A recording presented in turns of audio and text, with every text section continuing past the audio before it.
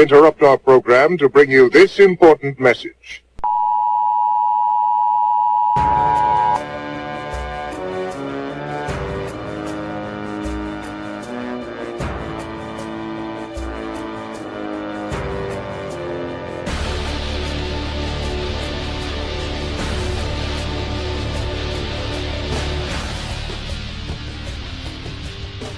The man-made Kaijukast? Yeah, a little weird, right? Rob 138 here. Rolling solo this episode here. This is actually something that I wanted to do for a while, being the Kaijukast.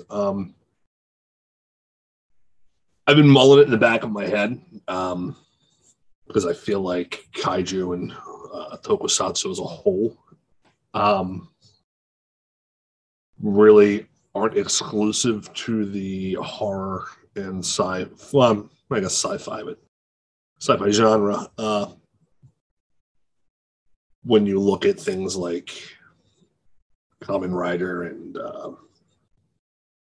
Super Sentai and whatnot and Power Rangers. Anyway, we'll get to that. So anyway, Kaijukast. The man-made Kaijukast. I apologize if I ramble a bit. Doing this solo, a little new to me, so we'll get used to it together. So we have to really start at the beginning. What is a kaiju?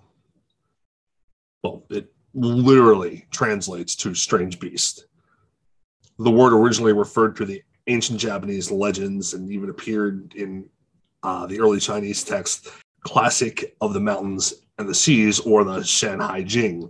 The text compiled the legends of geography and mythic beasts. The term kaiju also appeared in reference to paleontology and various legendary mythological creatures from around the world after Sakoku had ended in the mid-19th century. Such examples include the Minotaur, the Cyclops. There was also a suggestion of the Ceratosaurus having survived extinction. Imagine that. And was still alive in Alaska in 1908. As such, it was referred to as kaiju. So, you might be wondering, I just did a little bit of an info dump on you. Rob, what the hell is Sakoku? Well, be patient. I was getting there next. Sakoku is a reference to foreign policy of the military government of Japan during the time. Pre-Sakoku, the government was really, really strict when it came to trade and relationships with other countries, to the point that most countries were even banned from entering Japan, while simultaneously the Japanese people were banned from even leaving the country. This all came to an end after the Perry Expedition in 1853, which in a sense forced Japan to open its borders to the west via the Convention of Kanagawa. But that's probably not why you're listening, the history lesson here. You probably want to know about monster movies, right? Right. And that is what we're here for. So, kaiju. The common kaiju trend, especially in Japan, is the concept of an enormous beast, strange beast, attacking cities and destroying everything in their path. And so they're engaged in a battle with, another giant monster, a UFO, aliens, the government, the military, even giant robots. This could include really everything from Godzilla to King Kong to the Kaiju race in Pacific Rim, all the way to the aforementioned Ultraman and Power Rangers, Super Sentai, Kamen Rider. We don't talk about Masked Rider. But, actually that stuff, as I said, is more the broader Tokusatsu genre as a whole, but an argument can be made that they are part of the Kaiju's subgenre. Anyway, we'll get to that a little later. So when did the big monster stuff start appearing in cinema? And actually, just because it's a big monster, does it count as a kaiju? I mean, while we're thinking about all that, what was the first kaiju film ever made? There's a lot to unpack with this. It's a really, really tough cookie to crack, actually. I do mental gymnastics about it when I think about it a lot from a critical aspect. Most people adhere to the idea that 1954's Gojira, which would later be released in 1956 under lots of editing as Godzilla in the United States, is the first kaiju movie ever made. Some people think that 1933's King Kong is the first kaiju movie ever made. So which one is it? I personally would argue neither. I know, right? I'm sure you're all aghast right now. Even though Kong would eventually go toe-to-toe with our boy Goji on multiple occasions, and by association retroactively become a kaiju, I would argue that King Kong was not the first kaiju and was never really meant to be a kaiju by the, I suppose, classical genre norms that we know from the Japanese Tokusatsu films and series. I would also argue that though he is most certainly the most famous kaiju, Gojira, Godzilla, was not the first kaiju movie. I know, sacrilege, right? You guys probably want to turn this off right now. Like, this guy has no idea what he's talking about. But in order for this to make sense, we have to kind of look at the difference between a kaiju in the classical movie monster sense and a kaiju film. Can a kaiju be in a film and it not be a kaiju film? Can a film technically be a kaiju film but not have what we classically refer to as a kaiju?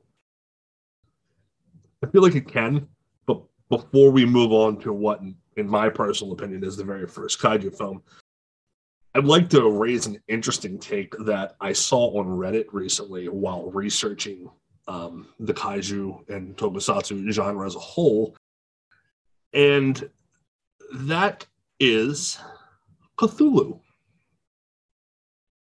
Does Cthulhu count as a kaiju? Does he check the boxes? I mean, technically, he's a big monster, right? Technically. Some argue yes, some argue no. As I've discussed on the mainline Man-Made Monster Cast before, or rather briefly mentioned, haven't really gone into a giant discussion about it. I am an H.P. Lovecraft fan. While The Call of Cthulhu is not my favorite Lovecraft story, I do certainly enjoy it. My actual favorite Lovecraft story is The Color from Outer Space and At the Mountains of Madness, but I digress. I would say that Cthulhu is not a kaiju, simply because of the sheer scope of Cthulhu. He's more of an entity in and of himself, more than just a quote-unquote big monster. More of a cosmic being, a god in a sense. But even if someone did argue that Cthulhu indeed was a kaiju, wouldn't it then have to be subject to the retroactivity rule that we've kind of applied to Kong? Which begs the question, can something be a kaiju before the genre is a genre? I think it's all really subjective to the viewer, but I'm kind of losing my point here. Expect a lot of that, I think. Yeah, so you're probably asking yourself right now, Rob, Godzilla, Gojira, is not the first kaiju film. Who's the first kaiju? Well, I would say that Godzilla is the first kaiju. The first real kaiju. Bet you're all really confused. Hear me out. The first kaiju film does not necessitate the first kaiju, in my opinion. I don't think that really helped clear anything up at all. Okay, I'm going to cut right to it. I present to you 1953's The Beast of 20,000 Fathoms, or as it was called in Japan, Genshi Kaiju Arawaru. Translation being The Atomic Monster Appears. Did you catch that second word in the title? Kaiju. Directed by Eugene Laurie, this film depicted a fictional dinosaur called the Rhedosaurus being thawed out and awakened from its slumber due to a nuclear test, which, by the way, is another theme in early kaiju films, only to wreak havoc down the eastern coast of the United States. The film was based on a Ray Bradbury short story called The Foghorn and featured stop-motion effects by the legendary Ray Harryhausen, who was inspired by the equally legendary Willis O'Brien's work on King Kong. The thing here is, the film was released a whole 19 months before Gojira saw the light of day and actually inspired Gojira. So I'm sure we're all still a little bit confused as to why I consider this the first kaiju film, but not technically the first kaiju. I'm actually confused by that statement too, so let's try to work through this together. The Rhedosaurus, while a fictional creature, is never referred to as a kaiju, but it is the first film to use the term kaiju in its title. So while it's not 100% in line with the kaiju standard that Gojira would create, I think it's a kaiju film on a technicality, thus being the first kaiju film while not being the first kaiju, in my opinion. Very confusing, I know. I promise you guys, as we go deeper into the world and the history of kaiju, things will hopefully get less muddy.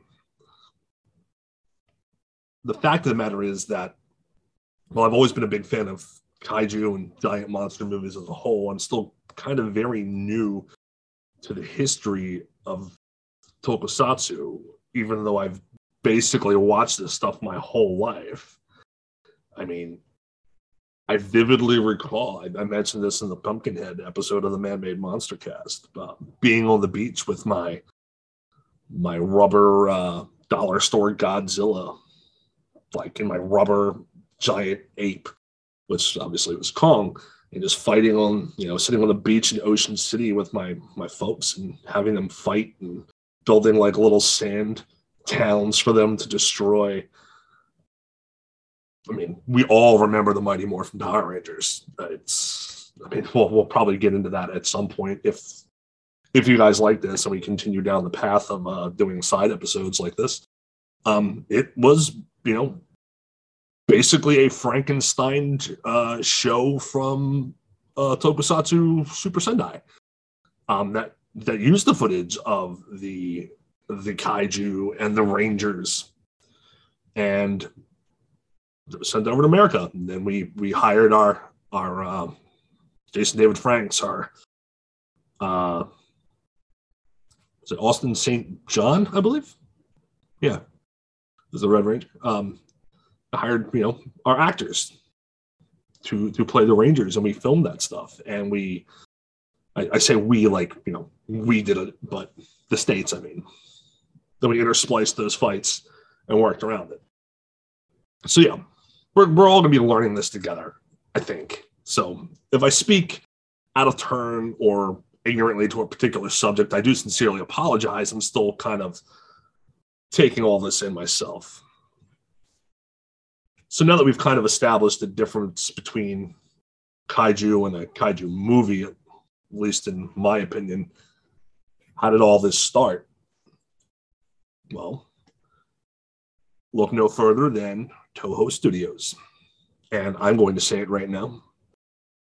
I like to think that I can pretty much work my way around Japanese pronunciations. I'm usually pretty solid with it because I watch a lot of Puroresu, Japanese professional wrestling, but I may struggle here.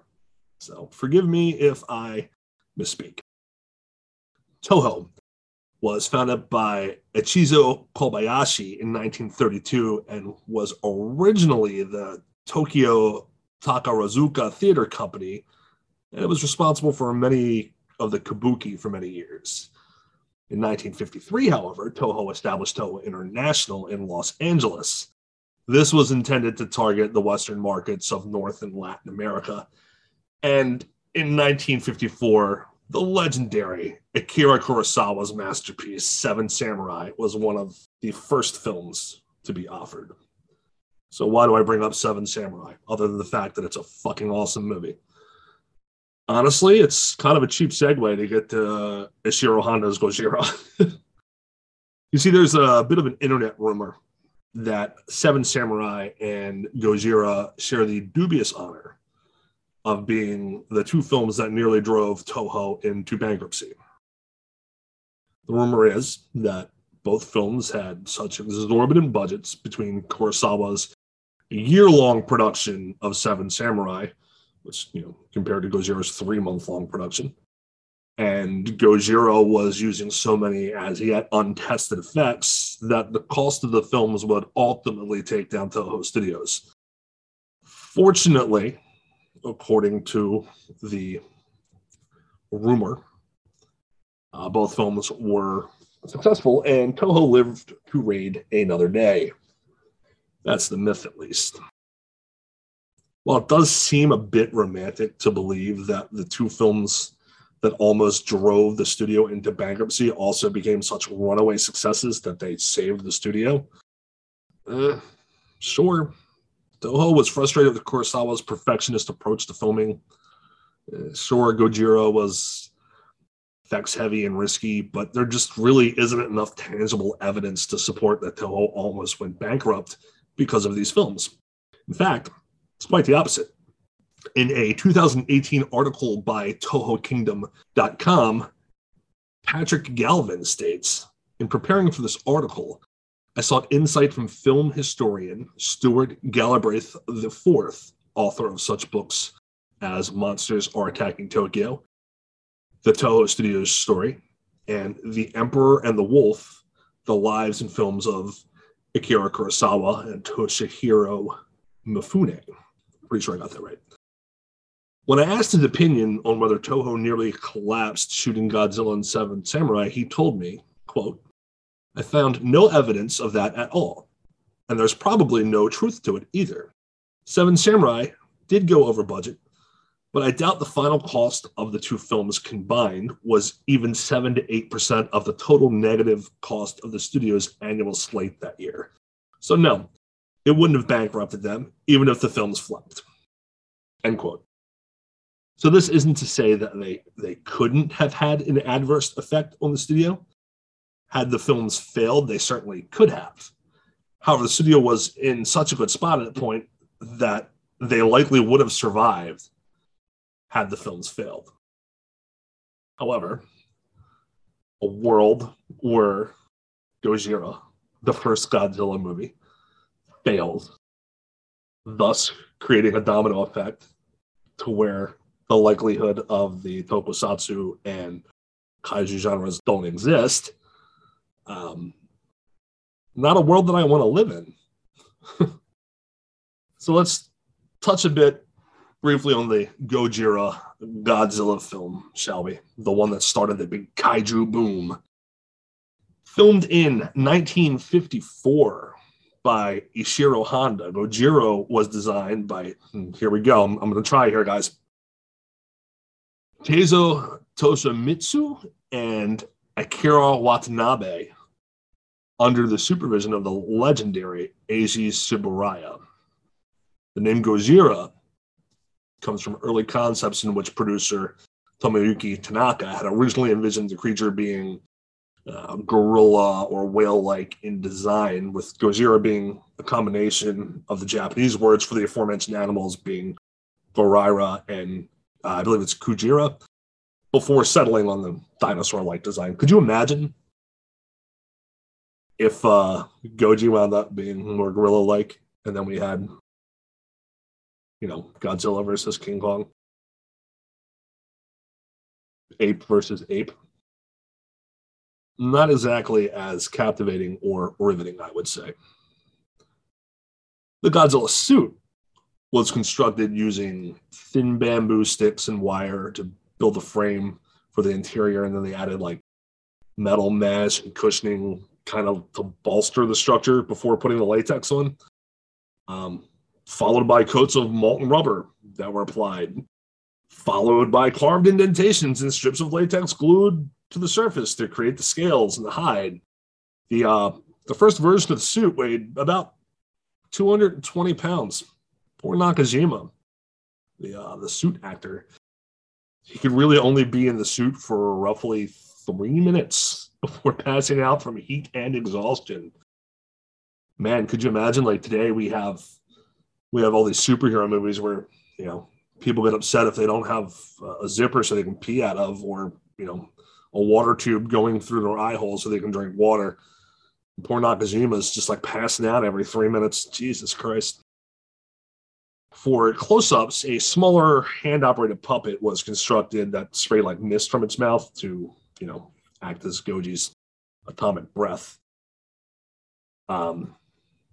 Tsuburaya originally wanted to use stop motion for the film's special effects, which is telling considering the Beast of 20,000 Fathoms was a huge influence on this film. But they realized with the staffing of Toho Studios, it would take about 7 years to finish the project. So they finally settled on suitmation and miniature effects. Tsuburaya and his crew scouted locations Godzilla was set to destroy. They were actually almost arrested after being overheard by a security guard while they discussed their plans for the destruction. They were released after showing the police their Toho business cards. Moving forward, Kintaro Makino, the chief of miniature construction, was given blueprints by Watanabe for the miniatures and assigned roughly 30 to 40 workers from the carpentry department to build all of the miniature sets. This took about a month to build the scaled down version of Ginza. A majority of the miniatures were built at 1/25th scale, and the diet building was scaled down to about 1/33rd scale to look smaller than Godzilla himself. Interestingly enough, the final film did wind up including one stop motion scene. This was of Godzilla's tail destroying the Nichigeki theater building. Whew. So we started with questions. We touched on Kong, we touched on Cthulhu. We talked briefly about the Beast of 20,000 Fathoms. We went into the beginnings of Toho Studios and the incredible artists that are the forefathers of the genre as a whole. And I honestly kind of need to stop myself. I apologize if this seems a bit all over the place. There's just so much to cover in this vast genre. I'm actually doing my best not to go into a full-on beat-by-beat review of Gojira at this point, as I'd really like to dedicate an entire episode to that later down the road, as I would also like to do with the Beast of 20,000 Fathoms. So, as expected, this will be a shorter episode, and I'm going to close with this in regards to Godzilla and the genre. On the back of Toho Studios and the artists responsible, Gojira spawned a multimedia empire that consists of roughly 36 films, I think, comics, crossovers. There's actually a book, I think, by Boom Studios right now that's the Mighty Morphin Power Rangers versus Godzilla. Books, games, TV shows, spin-offs, countless imitations, rip-offs, tributes, parodies. Reptar, anybody from Rugrats? It laid the groundwork for Tokusatsu that is still used today. And I would argue that what Disney is to animation, Toho Studios is to Tokusatsu and Kaiju as a whole. I really hope you guys enjoyed this brief but in-depth dive into a genre that I have loved my entire life. I personally feel it's important to look at these films in this genre away from the broader horror sci-fi community, the mainline man-made monster cast, because I just feel like I'll never get them. They'll get lost in the shuffle. But I really hope you guys, enjoyed this. Like, subscribe, leave a 5-star review, please. If there's any questions or comments, you want to correct me on something that I misspoke about, The social medias at MMMonstercast on Twitter, at Manmade Monstercast on Instagram. You can find me on Twitter at R0B_138, at R0B138 on Instagram. I would love to discuss this stuff with you guys. I would love to get your take on whether The Beast of 20,000 Fathoms is a kaiju. Is it a kaiju movie? Do you agree with that? Or do you think, and why, King Kong is the first one? Do you think Gojira is the first one, and why? How do you feel about Ape versus Monster, which I watched earlier today and from the Asylum, which was certainly a movie. Definitely watched it. Who's your favorite kaiju? Anyway, I'm rambling. I feel like the pad time, which is not something I want to do. This was cool. This was a learning experience to run solo today. I hope you guys enjoyed it, and again, let me know. In the meantime, I'll catch you on the flip side.